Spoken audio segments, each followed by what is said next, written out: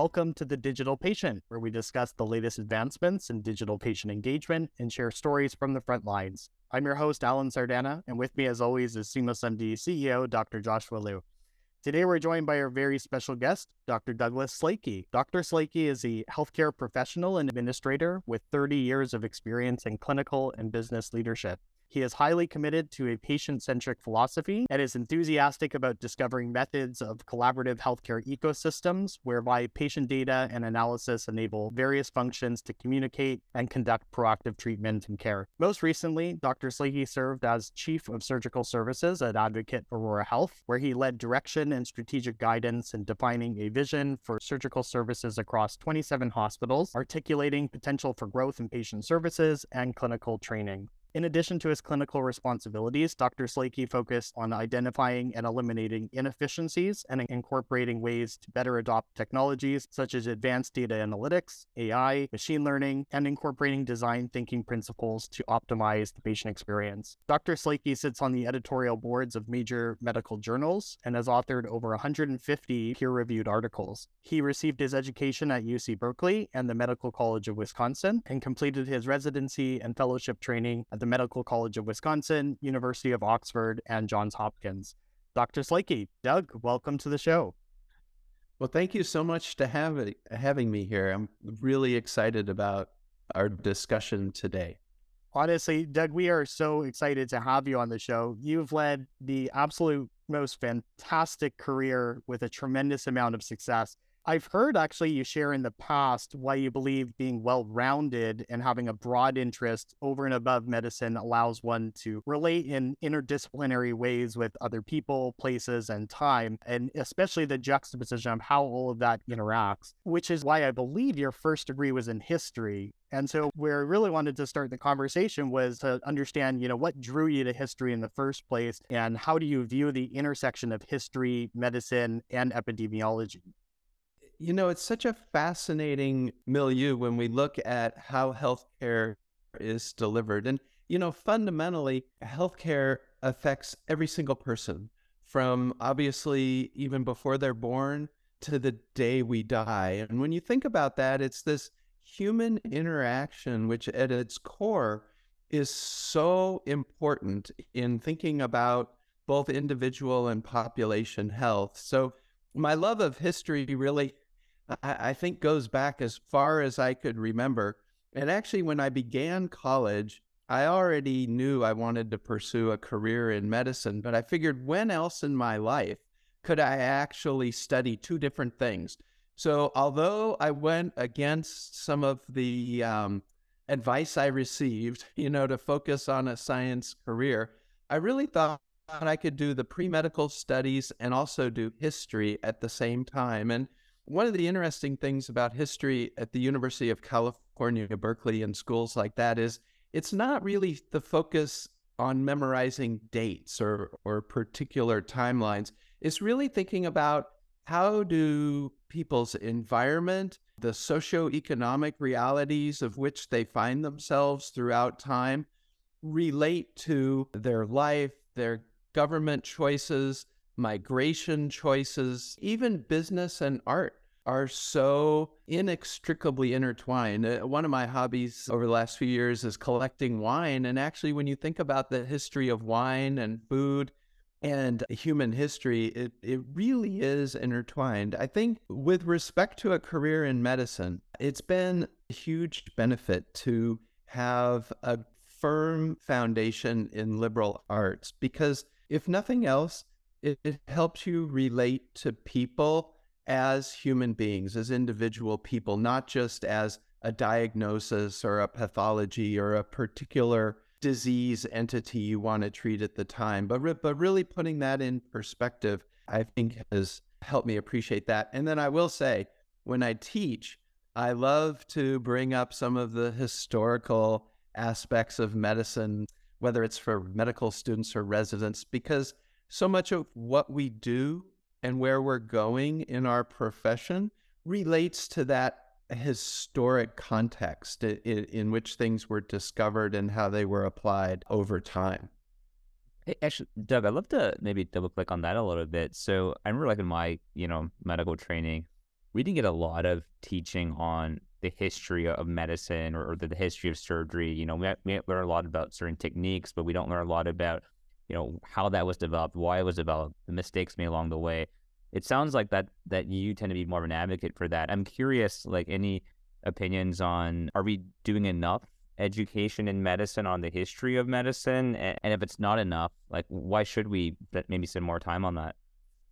Yeah, that's really a great point. I think, you know, there's a lot of aspects of medical training that over time sort of push each of us into what in reality is a very narrow lane.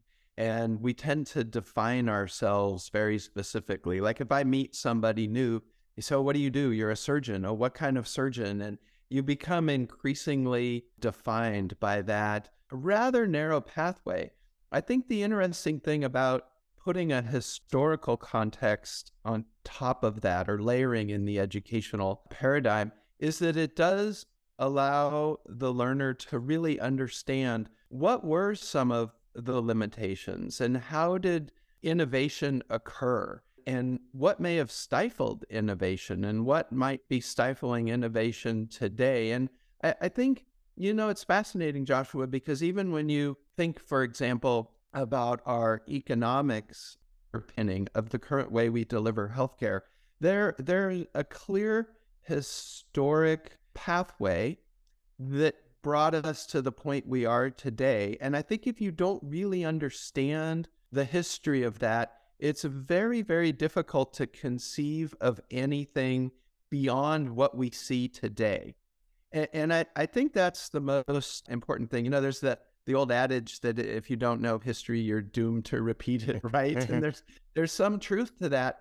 But really, I think if we want to encourage the new generation of people going into healthcare to empower them to think differently, to think about new approaches, they really can't do that well if they don't understand how we got to where we are today.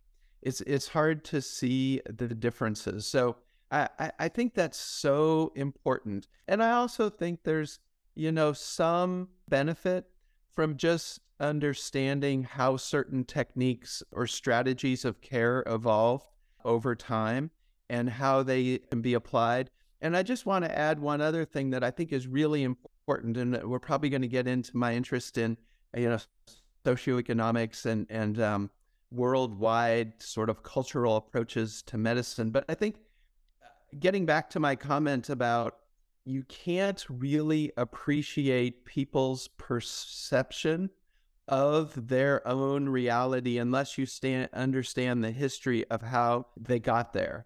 And I think when we look at the globalization of healthcare, and even in our country, even in the United States or North America, clearly there are an ever increasing number of nuanced histories and realities of the people we treat. And if we don't appreciate their history and we don't appreciate how they really understand healthcare and their interaction with the healthcare system, that leads to the problems we face with disparities in care and unequal outcomes. And so I really think that all ties together. There's no simple way to really define it, but I think it's so important.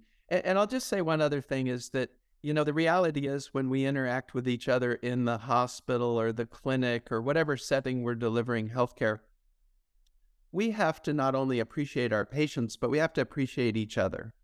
And clearly we've learned, or we should have learned at least, that a very hierarchical structure, sort of the old-fashioned structure where, you know, I'm a surgeon, so the surgeon sits at the top and everyone else is below them. Those days, thankfully, are largely behind us, but it really does depend, the success of a flattened organizational structure does depend on appreciating each other and understanding some of the more liberal arts aspects, the softer aspects of human relationships.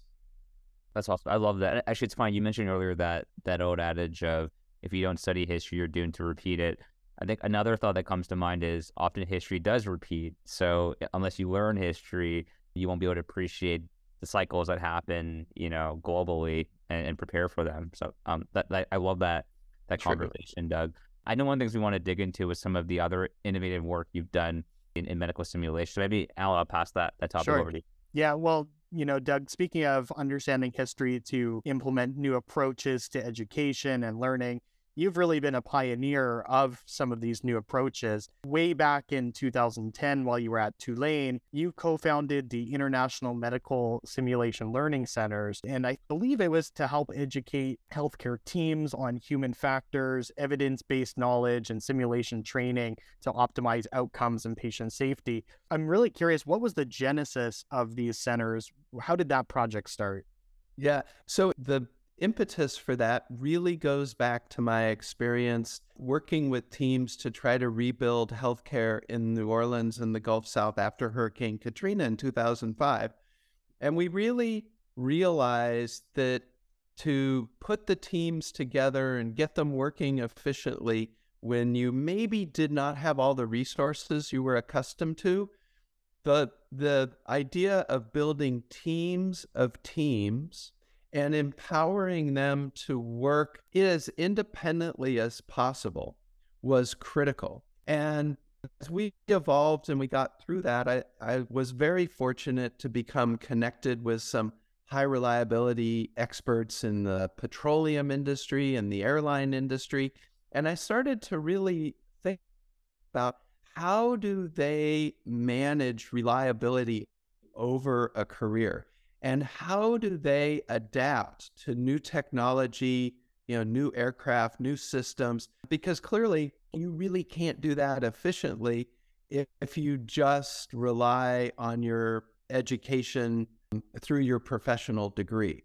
So through that work, I realized that these high reliability industries were really focused on things like crew resource management, simulation education, not just from a purely technical perspective, but from the perspective of situational awareness and how do you incorporate the resources that are available, which might include technology, might include other people, might include your knowledge. How do you incorporate that all together to be as efficient as possible?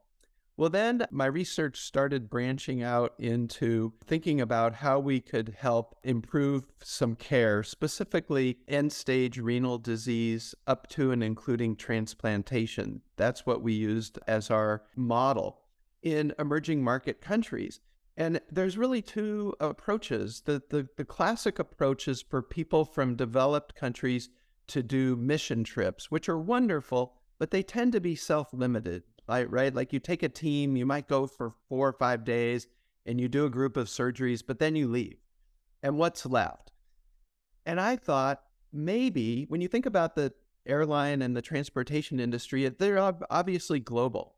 And the reality is, if you're a major airline, for example, what you're doing in Chicago at O'Hare might be different to some degree from what you're doing in Tokyo or what you're doing in Vietnam or other places. But fundamentally, the safety, the crew techniques, the training, they're replicated. They're environmental differences, but they're replicated. And so we thought, what if we could use that paradigm and start to train teams in emerging market countries to be able to take advantage of all the resources they had at hand. And we had some, I tell you, some really amazing results. And one of the exciting things was we were able to bring together experts from industry, both in the healthcare space, but also in the airline and transportation industry, physicians and surgeons and nurses. And we were able to do these longitudinal programs where we had amazing results. People were able to deliver more care with a high degree of value in some instances without increasing costs, just by increasing efficiency. And we even were able to expand services, for example, open a couple of kidney transplant centers where they didn't exist before and where nobody thought they could really exist. So it was a particularly exciting time. And fortunately, Well, I took a little bit of a hiatus with COVID and things, but I'm really excited because I think the time probably is better than ever to reinstitute some of those philosophies and really think forward. How can we expand reliability and team training across a broad global spectrum of healthcare delivery? Doug, you've been a huge advocate and leader in quality and safety. And, I want to believe that now in the industry, in the healthcare system, the support for that movement is at an all-time high, but probably not quite where we all want it to be yet. I'm wondering, in your latest time championing that, what are kind of the main barriers you're seeing today in the quality and safety movement? I'm guessing part of it is change management, maybe part of it is not enough payment reform. I'm not sure, but I'm curious how you think about the biggest challenges today in that movement. So it's, yeah, there are definitely challenges. I think on the one end of the spectrum, the payment models that currently exist are definitely a challenge. And what I mean by that is when we look, for example, at a fee-for-service payment model, the metrics that we use to define success might not incorporate safety and high reliability from a global perspective. One of the biggest challenges, Joshua, is that when we look at quality and safety and reliability over the umbrella that overlies an industry, the metrics that we use to define success have to be viewed from that continuum. And really, of course, in healthcare, it's the patient journey through the healthcare system, whether it's for a specific event like a joint replacement or whether it's more longitudinal over life. And because we tend to view productivity in our system at the individual point of delivery, the effect, the benefit of high reliability, quality, and safety sometimes isn't actually viewed throughout that continuum. We may, for example, have a certain technique that might be more effective than another. But if we do that and we apply that specific technique, one isolated budget might see an improvement, another isolated budget might see a detriment. And depending upon how that's viewed overall, it could create perverse incentives that might diminish the effectiveness of quality and safety. The other thing that I think is so important, and we really, I struggle with this a lot, honestly, is thinking about how we can provide the time and the resources for our healthcare providers and teams to have the true lifelong learning and that team training. So often, we provide that training in ways which are not as effective as they might otherwise be. One example is how often in surgery we talk about quality and safety at 6 or 6:30 in the morning before people are rushing to the operating room at 7:30. And so they're understandably distracted. They have competing priorities. And then the other thing that is a challenge is the true difficulty in having transparency of our data and accurately sharing our data, because of a variety of conflicts, including our medical legal realities, especially in the emerging market countries in North America. We tend to not share data as openly as we might otherwise do so. And you can see that even in the reporting of, for example, if we have a surgical device like a stapler and somebody has a leak, the reality is we almost never report that to the FDA. Now, really, we should, but we either blame the anastomotic leak on technical error of the user, the surgeon, or we blame it on the patient. We say the patient was too old or too weak or had bad tissue, something like this. And contrast that with the airline industry, where there's really rigid reporting of even what we might think of as almost trivial problems with aircraft. But it's that aggregation of data and that transparency that at the end of the day contributes so much to safety. So I think those are really three areas where we have to make some adjustments in the way we approach quality and safety and transparency. And Doug, I'm curious. I guess because I've talked to folks who we look at things like lean, and we kind of try to compare to how efficient Toyota has been, how safe their factories are, and all that kind of stuff. And I think one of the things that strikes me is humans are very complicated, especially in medicine. One of the challenges is that the human body is so complicated. It's not like we're going through a factory of the same vehicles that we're producing or fixing with humans. Every human is so different. Is that part of the complexity where no two humans are alike, no two surgeries are the same?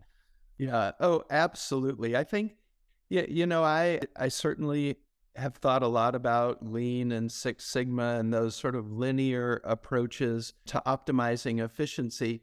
And I can't agree with you more. They don't fit precisely with the way we deliver healthcare. And when you think about environments in which people work, they're really sort of three categories, right? There's linear environments, which are very predictable and very deterministic, so akin to an assembly line. You're doing the same thing at every step exactly the same way, and the end product, in the case of an automobile, we expect every one of those automobiles to be identical.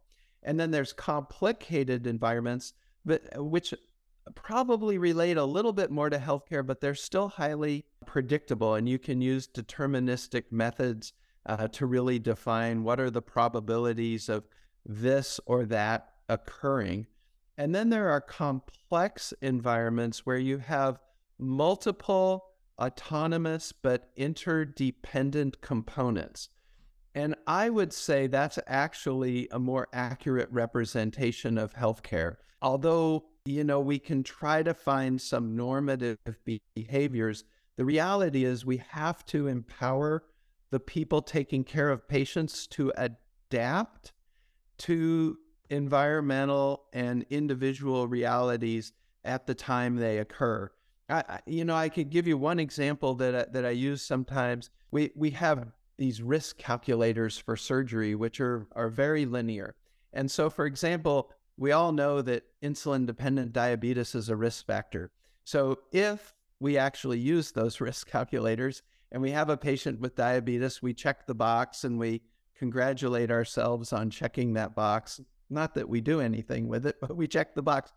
But what if I told you that I had two patients that I saw in my clinic, exact same surgery, same age, both diabetic, both take the same amount of insulin, but one lives in a wealthy suburb with a very supportive family, and the other is a single person on public assistance with no car, no transportation. Even though we check the box, those two patients, common sense would tell us all as human beings that those two people have very different needs and that their risks are very different, and that really we can't apply a linear construct to those two patients. We have to say to ourselves, one patient needs a certain level of resource and the other patient needs much different resources. And furthermore, to be really effective, we have to align those resources with need at the time the patient needs them. And that, I think that's a great illustration of just how complex the decision-making is. And if we just are too comfortable with a Lean or Six Sigma type approach, we would treat those two patients as equal. And they're not. They're not the same. They have different needs. And so if we really look at the outcome we want, and we want them to have equal outcomes, we have to think, okay, well, how do we get both patients to that same point so that their outcomes are equivalent? That's really what's so important. Amazing, Doug. Maybe that's a great segue into, I think, some of the exciting work that you've done recently at Advocate Aurora Health. So, you spent 21 amazing years at Tulane, and then you took on a new challenge in a leadership role at Advocate Aurora. And one of your big accomplishments was leading the surgical team approach to advanced recovery, or the STAR initiative, which is, I think, was your version of enhanced recovery after surgery. And one of the amazing things that you did, I think, from a change management point of view, is you rolled out ARAS to 13 surgical service lines and 130 plus surgeons in just 12 months. And some of the data I think we've seen published has been impacting 6,000 plus patients a year, length of stay down by 40%. We don't commonly hear about surgical programs rolling out complex QI initiatives like ERAS to so many service lines in such a short period of time. Love to maybe unpack, like, what were some key strategies that you and your team used to kind of do that sort of, really broad change management so quickly? Yeah, well, believe me, when I first proposed this, it was not what everyone expected, because as you pointed out, typically with enhanced recovery, you pick very defined service lines and you focus on that. And what really struck me was as I started thinking about this, I was going through the pre-op area and going through some of the surgery clinics and seeing how in these very specific small subsegments of surgery they were using enhanced recovery. I realized that those patients stood out and everyone sort of almost put like a gold star on their charts. This is a special patient. This is an ERAS patient. And I had this, I think, a revelation. I said, if we truly believe that this is the best care, why are the patients receiving the best care in a special category? It really should be the inverse. Patients not receiving STAR or enhanced recovery should be the ones that are in the minority. And they should be the ones to sort of raise a red flag and say, oh my gosh, this patient's not in enhanced recovery. We need to give them special attention. So that was sort of the light bulb going off in my head, as it were. And I thought about this and I thought about other, things that have happened in the recent past in other industries, like the rapid adoption of Uber, the rapid adoption of the iPhone. And you even think, for example, going back to, my experience with the airline industry, just think about how rapidly they rolled out the self-check-in on your smartphone, and now, of course, you tag your bag in a lot of places yourself. They did no special training. They just rolled it out, and they did it by fundamentally making it easier for people to do what they thought of as the right thing. And so that was really the key. I realized that if we were going to do this and change that paradigm and make STAR the norm, we had to make that the easier pathway. I think everybody delivering care, whether it's a nurse or a surgeon or a physician, they had the fundamental knowledge that it was better care, that it was more reliable. But if it's more difficult, people will not really take advantage of that. So instead of, and this was another key thing, Joshua, was, we tend to, in healthcare, we tend to blame people for not doing something. We say, oh, we have to re-educate that group of people. They're not following orders. They're not following things. Well, really, when you think about human factors and you think about high reliability, again, if you're in a leadership role and you want people to adapt a certain behavior, make it the obvious pathway. Make it the pathway of least resistance. And so what we really did, I would say, a threefold approach. One is at a core level, we made the order sets within the electronic health record very straightforward, very easy, and we provided enough resources to sometimes reluctant surgeons and physicians to implement it and get it saved. We also put in the ability to collect data on the use of those order sets and to tie the use with outcomes, because that's, that reinforces behavior. Obviously, it's kind of like a Pavlovian response. If you can show people that it's benefiting, it reinforces that behavior.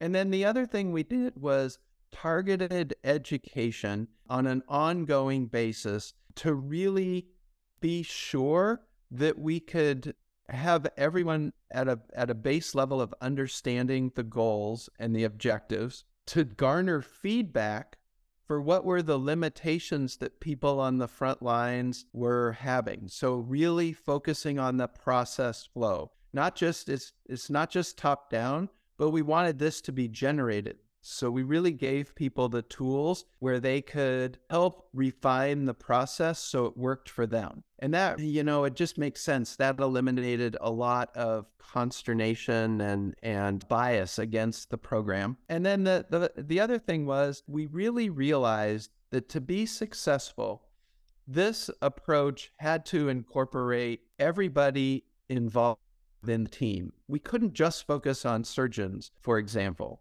which is a traditional pathway. So we made sure that we educated primary care, that we educated administration, that we educated nursing, and all of those involved so that there was really this collective enthusiasm for the process and collective support.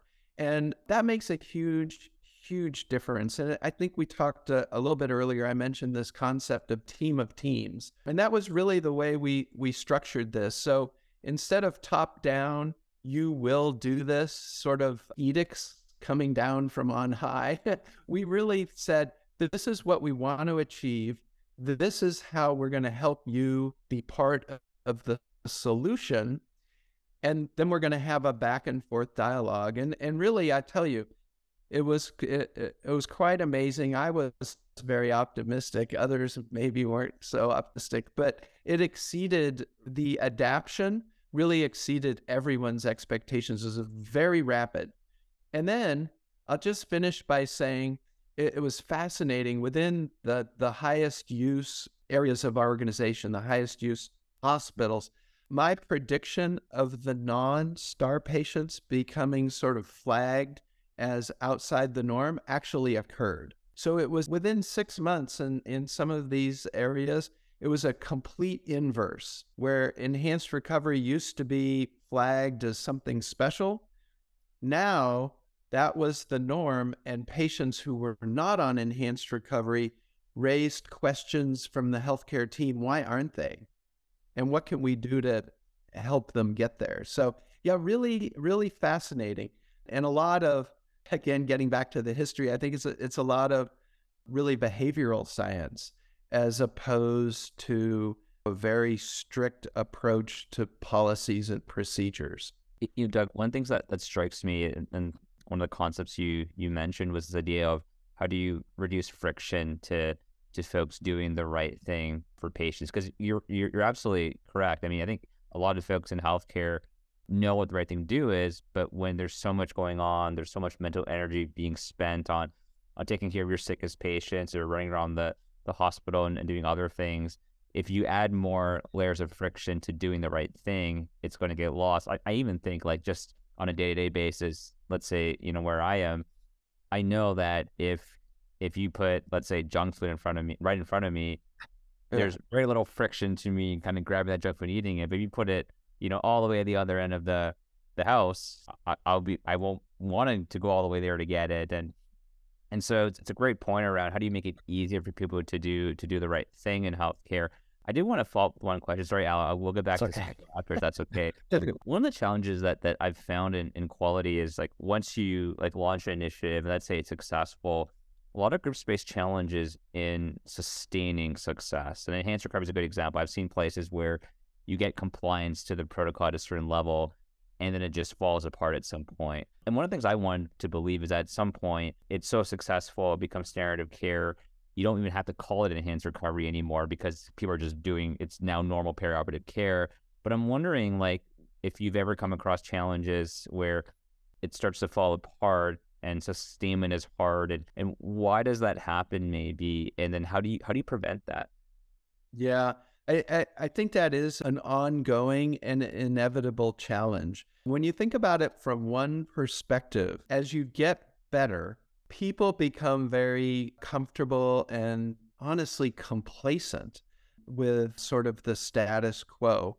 And you lose the focus on that continuous improvement. I think that's really, gosh, I love the term continuous quality improvement because that really is essential. You cannot let your eye off the ball. You have to keep focusing on that. So I definitely have had several times that, disappointing to me, where we've had great teams put together, and COVID, I think, was sort of an enigma, obviously, but that really curtailed many of the efforts because teams were reassigned.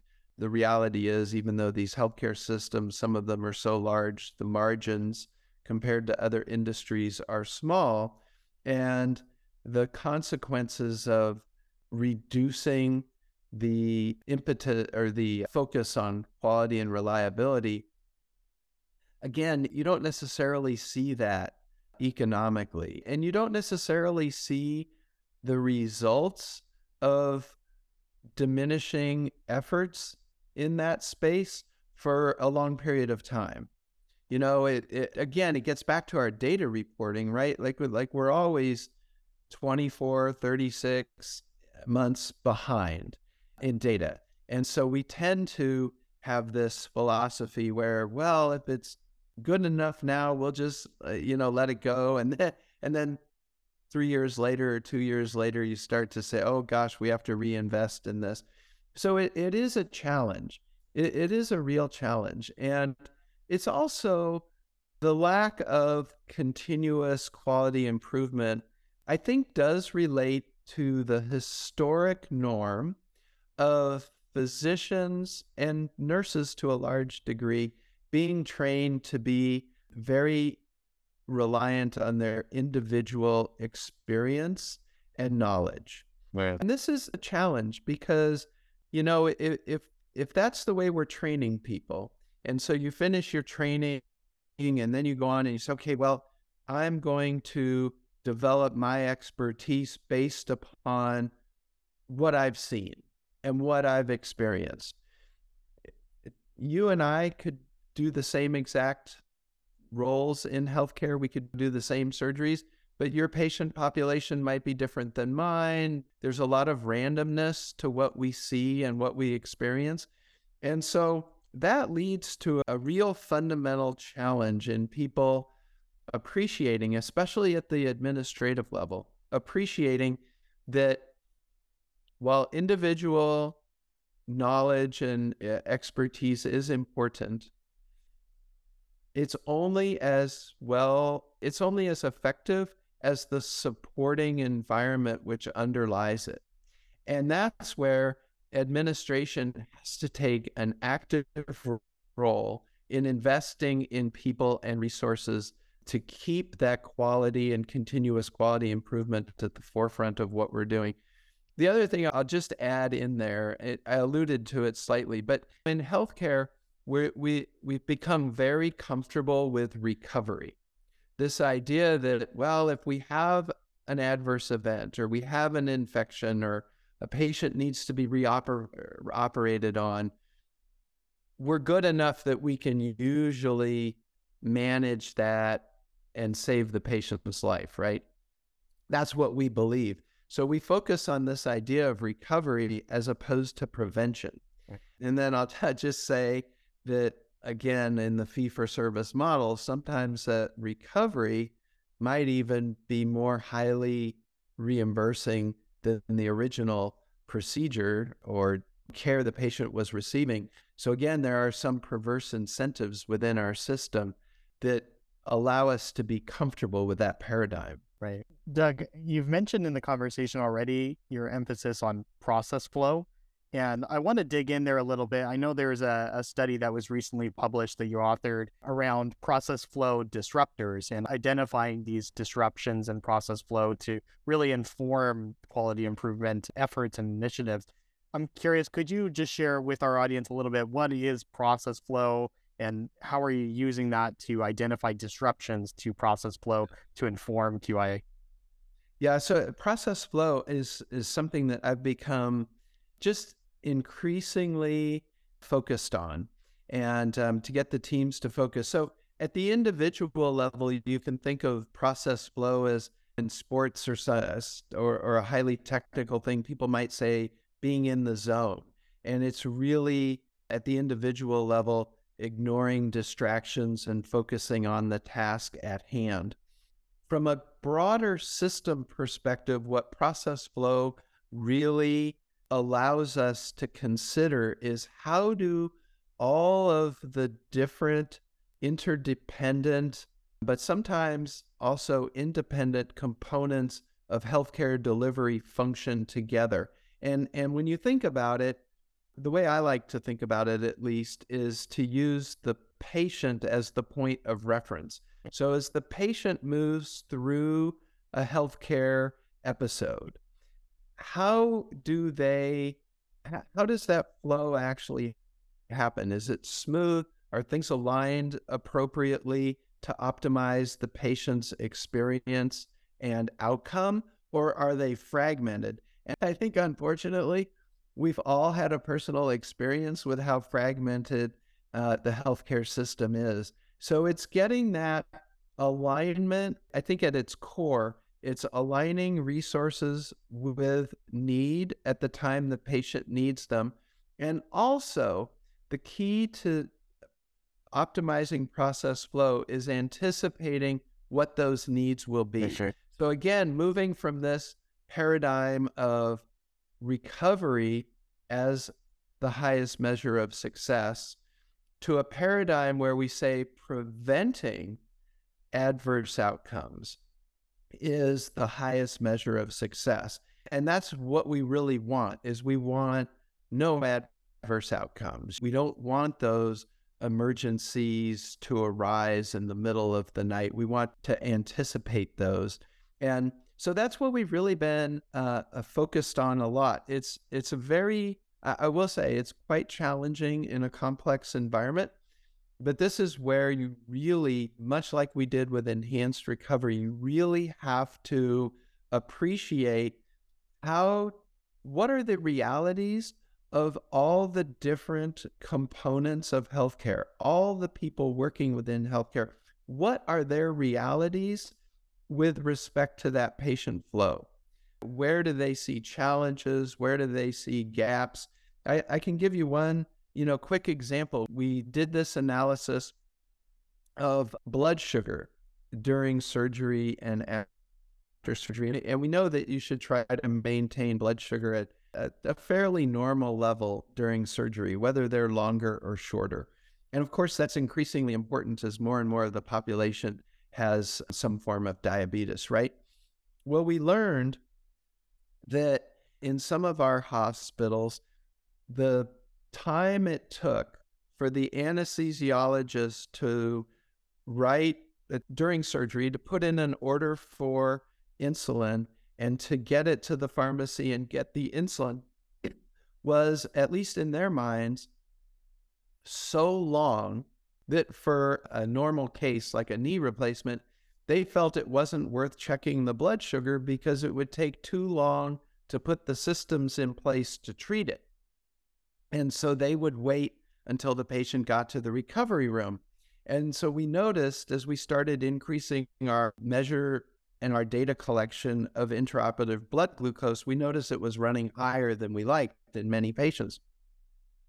And it wasn't until we really analyzed the process flow that we identified this pharmacy issue. And we resolved that by asking the anesthesiologist what would be the optimal resource for you during surgery, and how can you treat the patient more expeditiously. So we changed the whole system and really were able to impact the way that the anesthesiologist function. And again, it's getting back to that idea that instead of dictating to the anesthesiologist, you need to treat the glucose and putting penalties in place, we actually made it easier for them to do what they wanted to do anyway. So that became the normative behavior.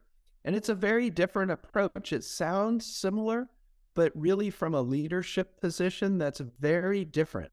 It's empowering people to do the right thing and removing those barriers or flow disruptions that prevent them from accomplishing what they really want to do anyway. Yeah, it sounds like that's a common theme, is really incentivizing the right action. And in doing so, you can identify these process flow disruptions and focus your efforts appropriately. That particular example, outcomes were improved tremendously after identifying that exact blood glucose process flow disruption. Doug, I'm really curious.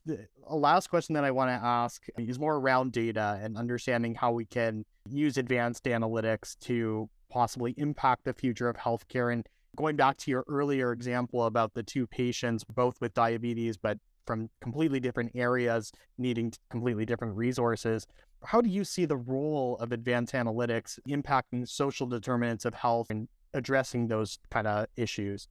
Yeah. So let me take a slight step back and say that first of all, we have to acknowledge that all of us come to our daily work with bias. We either have conformational bias or historic biases that impact our perceptions. So we have to acknowledge that as a reality. And when you think about how can we use advanced analytics, we can help resolve the individual biases to paint a more realistic picture that's not subjected to those individual biases. So I think that's so important. We could talk for a whole hour on that because it's an incredibly important topic. The second thing is that I think is being missed, honestly, by some of the larger electronic health record initiatives is that, in my view, what we really need to do, getting back to that core idea of how do we empower people to do the right thing, what we really want to do is not just use advanced analytics to identify things that are reality. What we want to do is use advanced analytics to suggest or implement treatment paradigms that are customized to the individual patient. So let's use Waze as an example, right? We all use Google Maps or Waze now, and it tells us there's a car on the side of the road ahead, or there's a slowdown, an alternate route is suggested. It doesn't force us to use that alternate route, it suggests it. And I think that's really important for healthcare workers to understand, is you're not trying to force people into some paradigm, but what you want to do is make it easy and suggest what might be the optimal. So let's take those two patients that are both diabetic that are going for surgery. Well, the one patient has no car, no transportation, so it'd probably be good to try to supply them transportation. Get a social work consult. Some hospitals have Uber vouchers and things, but you want to do that up front, right? You don't want the busy frontline provider to have to constantly be thinking about that.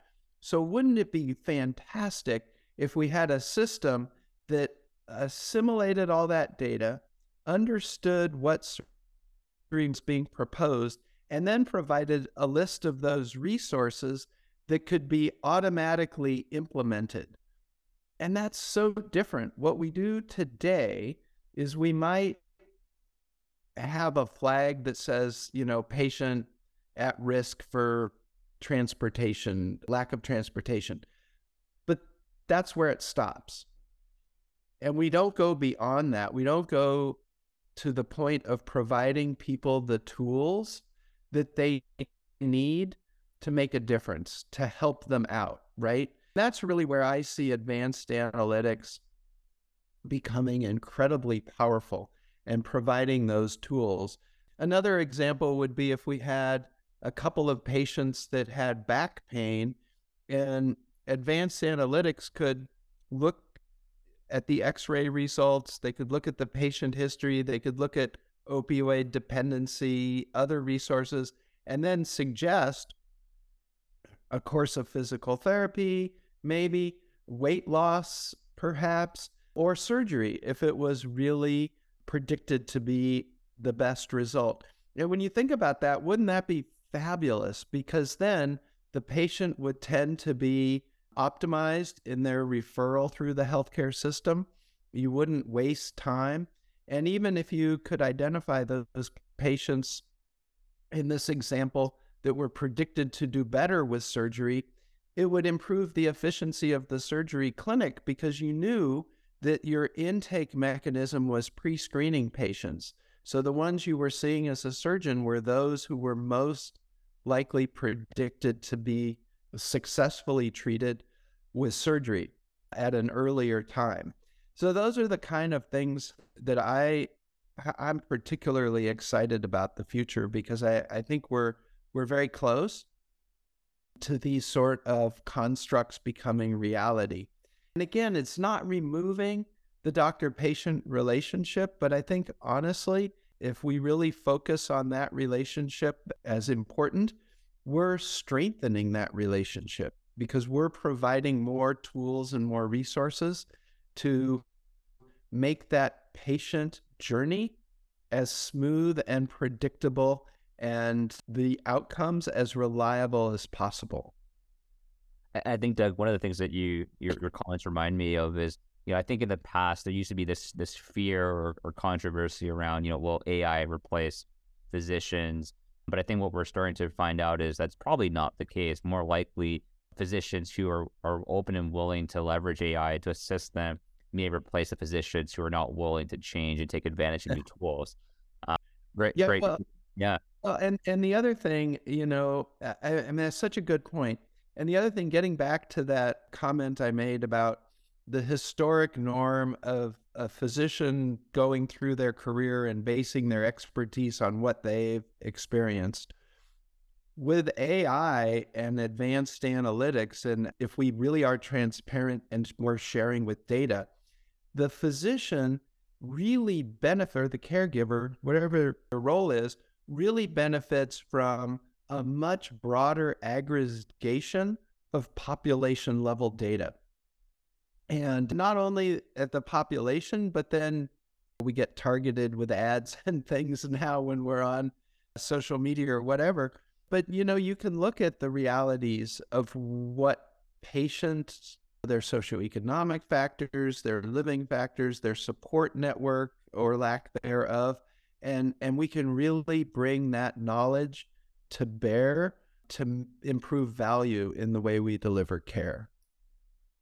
Yeah. Sorry, go ahead, Alan. Well, I was just going to say, it really ties everything together with what you've been saying throughout this whole conversation around the need for transparent reporting, because then we can get these insights into the data and understand how we can use it to accommodate different patients from a wide variety of historical backgrounds. And so I think it's, such an insightful thread that you've weaved throughout this conversation. And honestly, it's been great. Doug, being mindful of your time, let's flip over to what we call the Fast 5 lightning round. It's just 5 rapid fire questions for you. The first question that we have is, what is your favorite book or book you've gifted the most? Well, I have to put that in a couple of categories. So from a business perspective, I have 2. One is the one at the top of my list would be Multipliers by Liz Wiseman. It's a great book, and I think it's really resonated with me because it really focuses on the point that some of the most successful, strongest leaders and managers are those that help others to achieve success. Kind of coaching, that's the epitome of coaching. And I think that's where, honestly, I've gotten my greatest joy. I'll say one other book that I did gift to a couple people recently with the holidays was The Oneness versus the 1% by Vandana Shiva, which I read and was a real eye-opener for me about globalism and agriculture and the economy. So for slightly different audiences, but both were fantastic, the books that I've read recently. That's awesome. Question 2 that we have, who is a person either dead or alive who you'd love to meet? Yeah, I think I'd have, at the top of my list would be Thomas Jefferson. I just think that he, my specialty in study of history was colonial American history. And he just stands out as a scholar, a Renaissance person, an inventor, just somebody who really was incredibly interesting. And I just, couldn't imagine how the conversation would go if we sat around the table. And I know he liked wine like I do, over a glass of wine, and talk about issues, I think it would be amazing. That's fantastic. 3 is a bit different. Would you rather have super strength, super speed, or the ability to read people's minds? That's a good one. I think reading people's minds is sometimes, I will tell you, as much as I try to be a humanist and understand other people's perspectives, sometimes I'm just left without being able to really understand where some people are coming from. So that would definitely be the super strength I would want. That's awesome. Question 4, what is something in healthcare you believe that others might find insane? Oh, I think some of the perversity of our payment mechanisms is really something. I used to give an ethics talk about transplant, and the way a lot of the contracts work is once the organ is reperfused, that's really the trigger for payment for the transplant. So, as ironic as it seems, from an economic perspective, if the patient dies right after you do the transplant, your overall profitability is potentially highest. Wow. And so it's things like that. When you talk to audiences and you talk about the ethics of that, it really leaves people rather stunned. And you say, oh, wow, why are we doing this? Wow. Yeah, I did not know that. That is fascinating. Last question that we have, Doug, if you could travel, I'm so curious about your answer here. If you could travel back in time to any event or moment, what would it be and why? Yeah, that was a really hard question for me as I thought through that. I honestly think one of the things I would love to see would be the famous Chicago World's Fair, where there were so many technologic innovations, from the Ferris wheel to food, like the hot dog and different things that were presented at that World's Fair. It's always just amazed me how large those fairs were, given the challenges with transportation and how much they influenced the dissemination of technology and innovation and even social change. I would love to go back and see it. It sort of relates to my time in Chicago the last 5 years. That would be something I would love to experience. No, that's awesome. Yeah. Complete dissemination of culture. It's so cool. Well, Doug, I want to say thank you so much for sharing your time with us today. It's been an absolute pleasure. For folks listening, you can find Doug on Twitter at Doug Slakey. And that's a wrap for this episode of The Digital Patient hosted by Seamless MD. You can follow us on Twitter at Seamless MD. And if you like the podcast and you want to learn more, visit www.seamless.md. Doug, again, thank you so much. Well, thank you, Alan and Joshua. Really appreciated the conversation. Thanks so much, Doug.